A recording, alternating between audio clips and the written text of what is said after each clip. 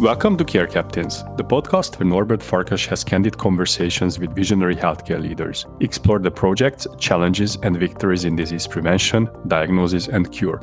Join us for a masterclass in healthcare innovation for well-being. Hi everyone, this is another episode of Care Captains, and today I'm delighted to have Laurie Labbe on the show. And Laurie is an Alzheimer's advocate. Laurie, good morning to you. Well, thanks for having me on the show. I'm so excited to be here, Norbert. Thank you. And I think you are our first guest who is an official patient advocate. And before we talked about this interview, I a little bit understood your story, why you became a so influential voice in Alzheimer's disease. Can you share your story with our audience, please? Oh, sure. I kind of came into this space kicking and screaming as a frustrated daughter. My mom lived with the disease for 30 years, and there was just such a lack of support and disconnection, loneliness, frustration of what to do and how to help. And at the time, I was selling real estate and had been doing that for 25 years. And my focus was seniors. So I did a lot with transitions. And I saw a whole disconnect with their transitions and how they weren't treated really well either. And worked with senior communities, helping them kind of fill their beds. And it was actually them, that community and those colleagues that urged me to step into this space. They said, you're not about doom and gloom and give me your money. You're really about hope and helping people live graciously, alongside the disease and supporting it. And so they convinced me to test the water. So I started out with a blog, and I was shocked that people around the world resonated with our family stories, that we weren't the only ones that, kind of felt like we were run over by a truck and just left as roadkill, the side. And from there, I gave it a lot of thought, and then I decided that I took my life savings and my retirement, and I slapped it on the table and said, I'm going to make a difference, big or small. I don't know what it's going to be like, but families should not have to go through what our families went through. And I wanted to approach the whole thing differently. So I purposely did not align with anything that existed because I thought it would be really easy for me to get sucked in and just be another, what I saw as a clog in the wheel, not really listening and serving the families. And I wanted to take a global approach. I wanted to be inclusive of all people at all ages and stages and positions, because back then, I stepped into this in 2009. Prior to that, it was really academic and medical model only. There wasn't social support. Families really weren't listened to, and the patient weren't even included in the conversation. And so, I really felt it's important that we be inclusive of everyone, because I don't think we can make sustainable change without that. And I wanted to use multi-level media because everybody learns different and takes knowledge in different ways. So I really wanted to raise the voices of all and connect people to services, products, and tools, and most importantly, hope, and take away the loneliness. Very, very inspiring and very brave move from real estate to become a full-time patient advocate. And you said that you started to explore the topic from a new perspective, from the family and caretakers perspective, not from the physicians or academia perspective. What were the first stories what you started blogging about? What were these topics, what you felt are really relevant for the caretakers? Well, in the life, everyday stories, you can get a diagnosis, and that's fine. It's good to know. But you need help on how do you maneuver that diagnosis? How do you live with it when your whole life is turned upside down? And so, it's really trial and error, especially with dementia. There isn't a patient plan per se at all. And so one of the biggest things that I wanted to connect people to was others, because most of us walked out of the doctor's office, and this is literally with a prescription, another appointment, and a diagnosis. And as we're walking out the door, we're told to get your affairs in order. And, I talked with people all around the world, and everyone said, to our car, and we cried for 2 hours before we could even drive home. I mean, that was it. It was a death sentence. On to the next patient. and the families were devastated. My mom lived with this disease 30 years, and we even had to battle, "Oh, there's no way, that's impossible." And it's like she was very aware of her symptoms, but she was misdiagnosed for 10 years, told it was her hormones. And, she would say, this ain't my girlfriend's hormones. This is different. We talk about it. No, this is different. You saw the fear she had of losing her job, how she pulled back from activities when she used to be lead and in charge. The personality changes, the abilities. There were so many changes and so many subtle changes, but nobody was talking about them. No one was taking them seriously.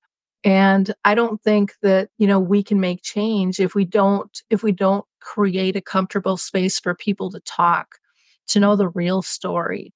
And so things I talked about were, you know, goofy stuff like, mom put a something in the microwave and didn't take it out of the box and started a fire, in the microwave. Why can't she use any mechanical things anymore? Like the vacuum cleaner, or why does she not know what the phone is? Or when she picks it up, she holds the receiver upside down. Why is she not driving so much? Why is she not as talkative? All of these things add up, and they significantly impact not only the person, but the family and the friends around them, because everything has changed, and nobody knows why. Nobody knows how to support them, how to help them. And it was always so private. People kept it to themselves. And then you get the isolation, and the isolation causes depression, and it causes anger and frustration and denial, and none of those things are good. So, just think that we have to share what we do, the good, the bad, and the ugly, and say, "This worked, this didn't work," and help everyone build a toolkit and help them feel comfortable and confident that they shouldn't be embarrassed because a disease struck their family. I think these are very illustrative examples, what you got really collected from your own life and with your mom. And then when you said that you started this story completely different, how was this different? Well, there were blogs out there, but again, they were shoving statistics at us. They were telling us, a cure is around the corner, and yet there really wasn't anything there.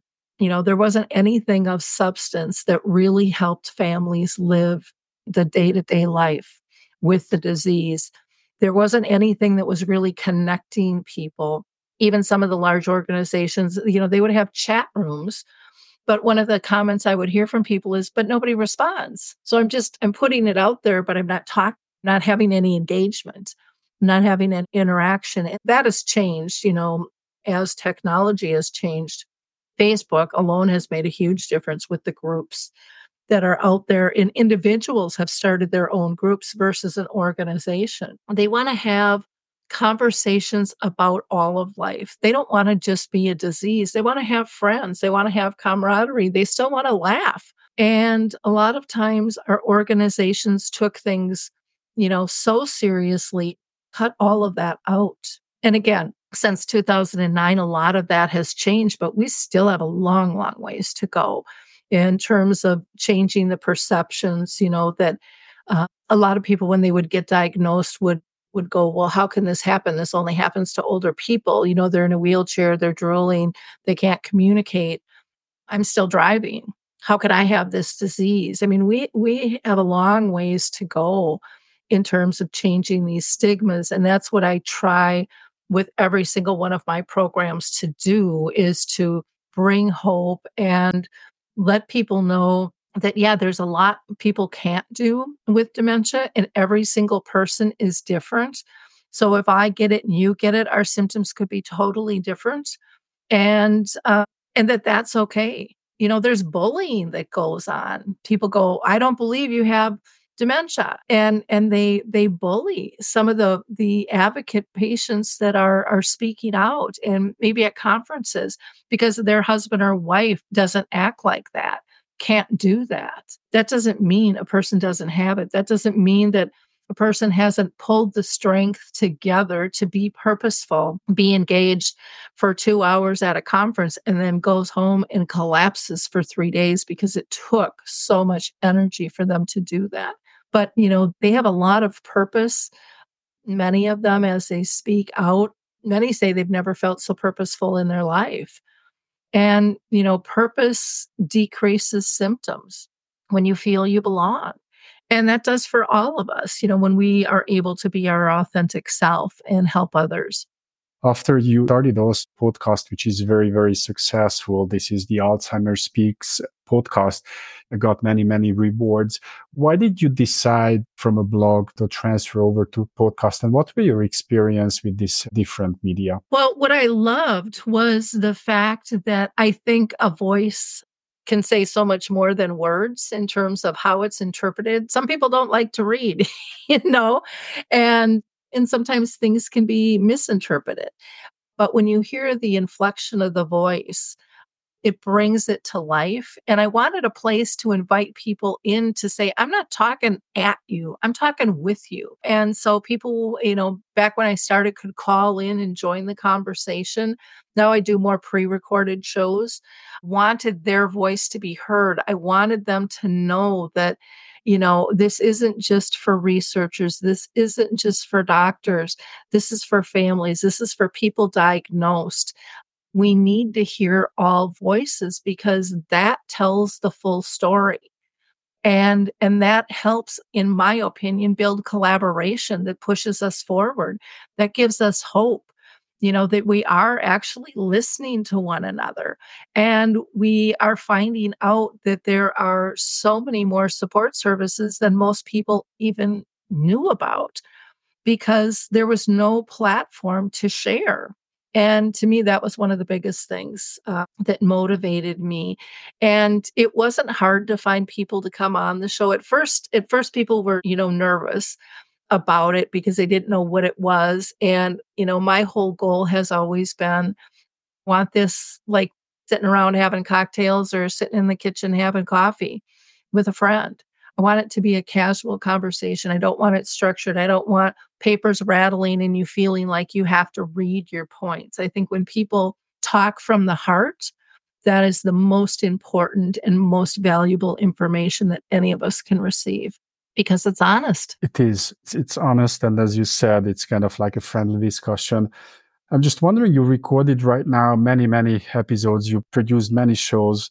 Which was the most memorable episode to you, Laurie, what you can still recall? Oh my gosh, there's so many. I mean, and there's such a variety. I mean, from people that I've interviewed living with dementia, sharing their stories and what they went through and how they pulled themselves out of being depressed and many even suicidal to now being an advocate for some to listen to them and hear they're speaking at conferences or they've started a Facebook group or they've started doing art, which is incredible that people think that they can't do, or they're pushing and getting more memory cafes going. Just stepping up, stepping out is so powerful. To hear families take their pain and suffering through this journey and trying to help others, from the researchers and businesses. I really can't put my finger on one at all because they're all so diverse, and I think every single one of them is critical to hear because what I like might not be your favorite, and that's what I wanna bring is the diversity to engage all, and, we laugh and we cry together in the shows, and some people go, "Oh, you can't get emotional." It's like, "Yeah, I can, and I should." I should walk my talk if I'm telling people to feel their emotions, to move through it, then, I wanna hold their hand and walk through it with them if we've got an emotional moment on the show. You mentioned a very interesting thing to me, dementia and arts. Can I assume that when people maybe start painting, maybe their cognitive health remains as it is or doesn't decline so fast? So can you a little bit elaborate on this one, dementia and art? Well, dementia in the arts is amazing, and people, we interview people. We started this kind of informally back in 2021, myself and Mary Crescenzo, who's a master artist. I am not an artist by any stretch, but I love art. And we were doing panels and getting people with dementia on Zoom, and they would just one by one share with us their art. They would talk about it. We're open to all different types of mediums. Some people had done art all their life, others had never, ever done art, never viewed themselves as an artist. And what we find is the one thing that comes out of this over and over is when they get in the zone, their symptoms decrease, and that stays with them for a while. And they artwork is just phenomenal. It's absolutely phenomenal. And I remember even with my mom coloring with my daughter who was, I don't know, probably around 5 years old and walking into a room, and as I walked into the room, they both held up their pictures, both just as proud of their artwork as the other. And it just melted my heart because that connection was there, that pride was there, and that is something that can slip with dementia. So when people can feel productive, when they can feel calm and distracted from this crazy world, especially today that we're living in, most people don't even want to turn on the news, and find peace. That's huge. Very, very innovative idea. Thanks for a little bit explaining that to our audience. And you also recently, or not recently, but you started a so-called global resource toolbox called Dementia Map. What inspired you to start this toolbox, and what it is, if you could a little bit introduce that to our audience, please? Well, Dementia Map has been a dream of mine for like 40 years. So from the day my mom got diagnosed, I was like, where are the services, products, and tools? Hello, they got to be out there. We can't be the only family, that's going through this. And no one ever pulled this together. All of our large organizations pretty much just told you about what they did. And most people didn't even know about small organizations or people just being advocates that really weren't an organization. They're just trying to make a difference out there. So you were really on your own. And the problem was people say today, well, you could just Google. Well, you have to know what you can even Google. What do I ask for? What do I look for? When you get diagnosed, you don't know what the possibilities are. You don't know.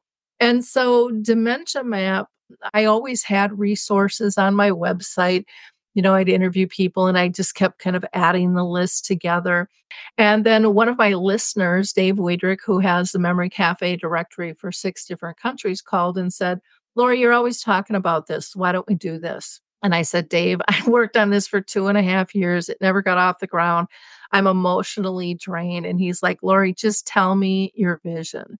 And I said, my vision's really simple. I want it to be global. I want it to be friendly. I don't want people to have to sign in. So I kind of went, against all the Google rules of capture subscriptions. I wanted people to feel safe and someplace where they could access 24 hours without pop-ups, without somebody trying to capture their name. And I wanted them to feel free and comfortable to browse not only a resource directory where we have 150 different categories, but a calendar of events, a glossary of terms and articles that they could read for deeper learning. And yet I did not want to set it up where we just bought lists and put everything in. A lot of those links aren't valid. And I wanted people to understand and make sure that they were motivated if they're going to be, a member or a vendor on here, that they're going to respond to people. And, since the pandemic, that's been a huge, huge issue. The lack of response, the staff shortages and things that are happening. And so we've built it slowly, basically by word of mouth.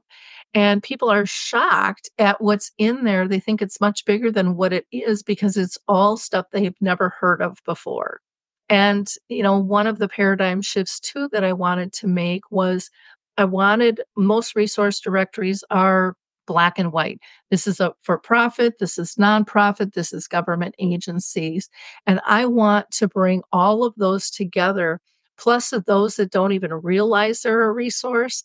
Like, we have a lot of people diagnosed with dementia or family members or friends who have blogs, who have written books, who have YouTube channels, all kinds of different things. And they are wonderful resources, but they don't even see themselves as a resource. I wanted to bring all of them together. How do you keep it up and running? How do you keep it up to date? You have a big base of volunteers, the community shares the content, and you moderate it. So, how would you keep the funding of dementiamet.com running, Lori? We have done it on a shoestring budget. Dave is the tech person and I'm kind of the visionary, and he got us up and running in 5 months. You know, we're not about recreating the wheel. We're about using tools and services that are out there. Even our price points are very, very economical, and people go, "Why is it so cheap?" And it's because it doesn't need to be expensive. You know, we're living in times where budgets are tight, staff is short, and we need to be as efficient as possible. For example, when people input their information, we don't do it for them. They're in control of that. We just review it, vet it, make sure, it's not spammy, and then they're listed out there. They have access to change their information anytime they want. They can submit posts or put in events for our, depending on what level of membership and stuff they are. They can add new social media. They can do all kinds of stuff. And then in addition, we push out on a regular basis. We highlight our paid members and different features, of the site itself. And, that's been growing over time. We want it to grow slow and smart. We wanted to really understand and get feedback from people. And many people see the site, for example, professionals go, "Oh, this will be great for families." And then they peruse it. I give them a tour and they're like, "Oh my gosh, I have to get on here," because we've all been fed that we know everything that's out there, and we don't, and we never will. This is an area that is dramatically changing, and we need to work collaboratively together. And instead of doing what the next guy does, I've always had the philosophy of refer it out and do what you do well and work as a team, and people will trust you more. It's just very simple. And not that things can't be duplicated, and because one person can't serve everyone or one organization can't. Things are too diverse, and we need the creativity of new minds. I think that's one of the things that just held me back is I got so tired of people saying, "Well, we've always done it this way." It's like, that's the problem. We have to step out of the box and mold ourselves and be fluid to the needs of today. Absolutely. And speaking of which, you like doing things a new way. You recently wrote a book which is Betty the Bold Chicken. And I think it's supposed to be a kid's book, but it ended up being something else. Can you talk more about this book, Lori? Yeah, Betty the bald chicken came to me in a dream, and alls I saw was this bald chicken, and I heard the word Alzheimer's, and I saw it kinda going in my dream going across the screen. And, it's a cute little story. I've done it as a keynote for years and years and wanted to get it out as a book, and it never really lifted off until actually, it was last March when we formally published it. And I'm so glad that, it didn't get off the ground, because I would have been small-minded to think that this is just a book about dementia, but it's a book about belonging. It's about a book about fitting in. It's about a book that allows us, through our children, to have a conversation about how we care for ourselves, how we care for others, and how we wanna be cared for. And it's very innocent. We have had so many people from so many angles, talk and give us testimonials on the book, from psychologists saying this will be great for divorce, for addictions, for chronic illnesses. We've had teachers say, "Oh my gosh, the kids can really use this in school with the bullying and things that are going on in school, getting them to be compassionate and have a place to feel."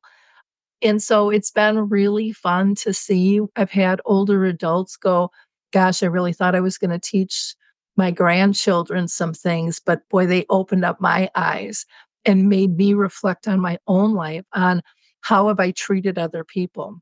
How do I want to be treated? And have I really told anybody how I want to be cared for? And those are, those can be really tough conversations, but when, it's illustrations are just wonderful that Emily Lund did, and, it's just simple. It's one of those things where you're not expecting to be impacted, and then it just boom, it just hits you, and people wanna share it because it's a simple story. Where you give, give, give, and give. Where do you get your energy from? Where do you get your ideas from? How do you keep on going? I get energized from all my peeps, the notes I get, the comments, people reaching out. Someone reached out to me the other day and was telling me about, a story with their family that, really wasn't sure could she share it with anyone else because it was very intimate. And, family dynamics. I know what that's like to not have people understand or to be in conflict with family. I know what it's like to wanna care for somebody and not know how to do that. I know what it's like to go, "Oh my gosh, I got it right this time. I need to share this." You know, those are the things that energize me is just the feedback and being able to see the smiles and the engagement and the comfort.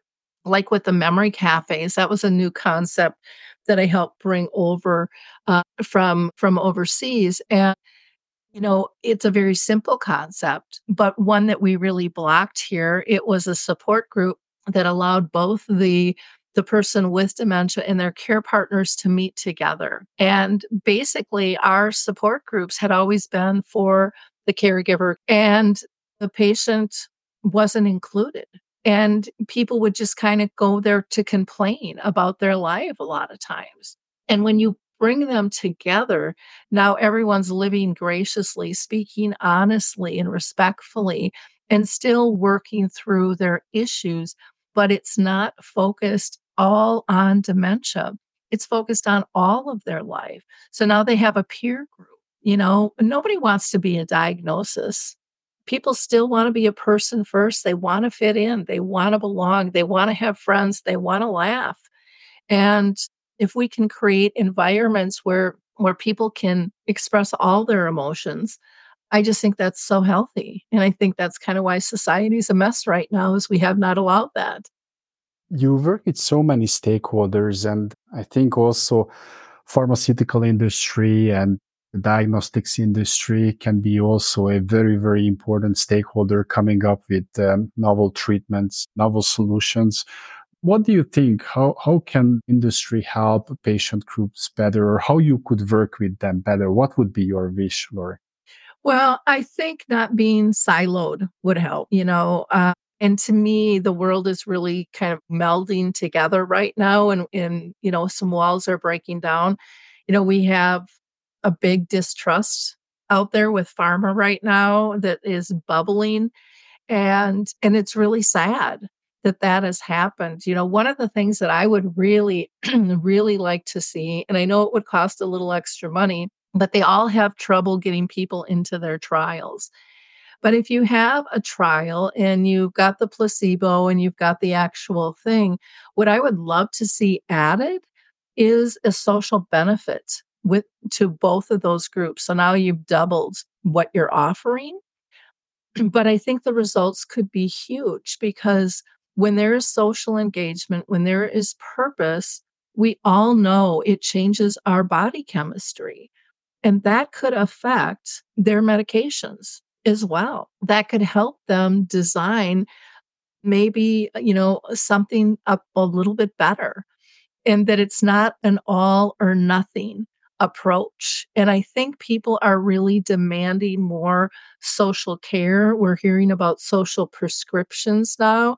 And instead of being fearful of that, I think we need to collaborate with that and go, this could help us as well. And how do you measure that? Yeah, it's going to be different than a blood test, and looking on a cellular level, you're gonna be looking at the communication means that aren't always verbal. You can start recording smiles. You can ask them, how did you feel before and after during these periods of time? Was your stress or your aggravation as high as it used to be? What is happening there? And I think they'll be really surprised. Like with the memory cafes, people say, that is my lifeline. I don't know what I would do without that because it allows them to decrease their stress on both sides. And, stress does a lot of nasty things to our bodies.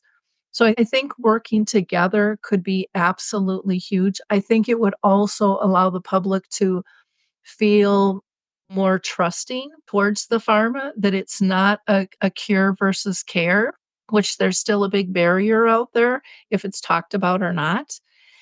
And there's a lot of resentment over that. And now you'd be taking funds and doing a little bit of both, you know, and pushing the needle forward. And I really do think that they would be shocked at some of their results and how they may change. You are touching so many lives, and indirectly, you are in so many homes and households.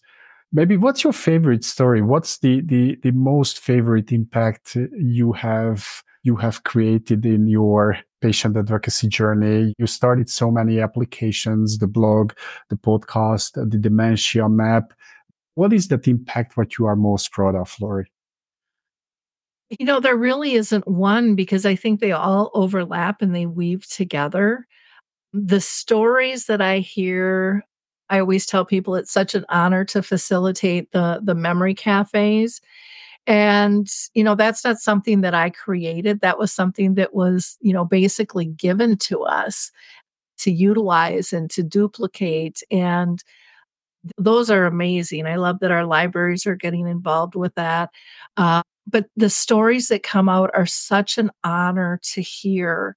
And, I can share a story with you just to kind of show that impact of why it's important for us to connect and talk if we've got time for that. Absolutely. I would love to hear that story, Lori. Thank you. Okay. So I had a couple and they have both passed. They've given me permission to share this story. And we were sitting in a group in a memory cafe and we always talk about all of life, the good, the bad, and the ugly. And and then dementia pops up when it pops up. And so Marianne was speaking first and her husband Bernie had dementia. And she said, "Well, we had a difficult time last night." And Bernie's sitting next to her and he pats her knee and he says, "Did we?" And she said, "Yeah, it was really hard for me, Bernie." And he's like, "Well, why?" And she said, "Well, when it went time to go to bed, you gave me this big hug and you squeezed me tight and you said, 'You're really a nice lady, but I'm married and you need to leave.'" and and he said, "Did I?" And she said, "Yeah." And he said, "Well, what did you do?" And she said, "Well, I went into the other bedroom and I went to sleep." And then she paused and she said, "No, I really didn't go to sleep." And he's like, "Well, what did you do?" And she said, "I sat up all night and prayed." I'm going to get choked up. That in the morning, you knew who I was. And Bernie looks at her and he says, "Well, did I?" And she said, "Yeah." And they gave each other a peck. Was amazing with that story is we probably had, good 10 other couples, all had experienced that. None had ever told a soul. And there was just this gasp in this room from every single couple, and they went around and they shared their story. Those are the things that are important to get people to talk about because, is this going to be a walking off the cliff and they're not going to remember me again? If I share this story with friends or family, are they going to look at my loved one differently? Are they going to think less of them? Are they not going to visit because they don't want to be recognized? All of those things are going through people's heads. And, we have to have a comfortable space and environment to have these conversations, to be able to share where we're understood, where we're appreciated, where our stories can help the next guy and where they can help, the others in the group. Those are the things that just make it such an honor to be to be part. of shifting our dementia care from crisis to comfort around the world.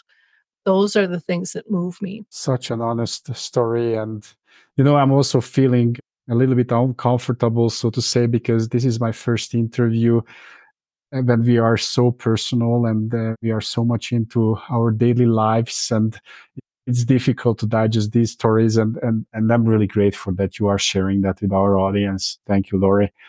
I think our time is coming up very soon. I always like to finish up these podcast interviews, your message, like three uh, take home messages, your maybe key learnings, what you would like to convey, maybe to families who are facing Alzheimer, maybe with their loved ones. Maybe you can give a message to caretakers, to any industry members dealing with Alzheimer's. So you can have any kind of like final concluding thoughts. What would that be, Lori? I think the most important one is you're not alone, that others care, others understand, and we just need to, hook you up to those peers, letting them know that they matter if they're living with a diagnosis or if they're caring for someone, and and realizing that they know much more than they realize they know. Everybody kind of comes into a support group and says, feels like they don't know anything. And yet, once they're there, they realize that they're 10 steps ahead of Bob and Mary and 20 steps behind Phil and Sue.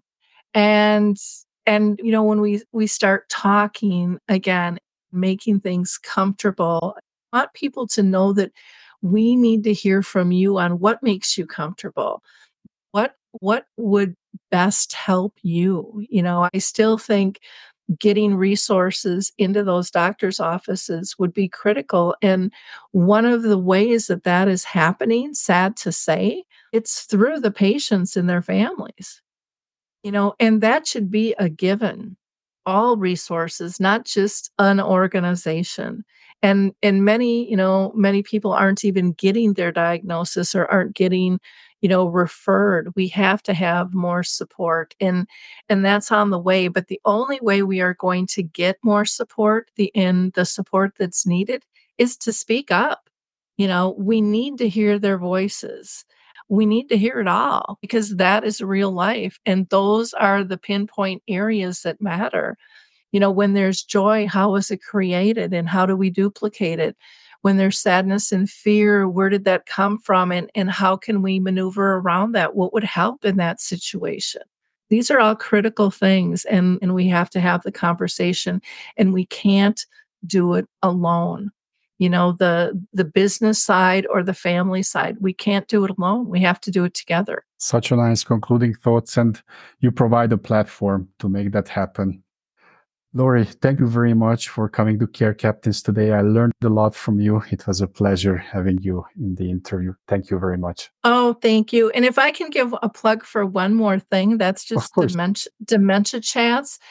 I would encourage people to check, all of our resources are free and they can just go to our free educational resource tab. But dementia chats, you will actually hear people with dementia. They pick the topics, they're, floating panel. We never know who's going to show up, but they're powerful for people that are diagnosed, for families, and for professionals. You will learn so much by listening to them. So again, thank you. It was just such an honor to be on your show, Norbert. I really appreciate it.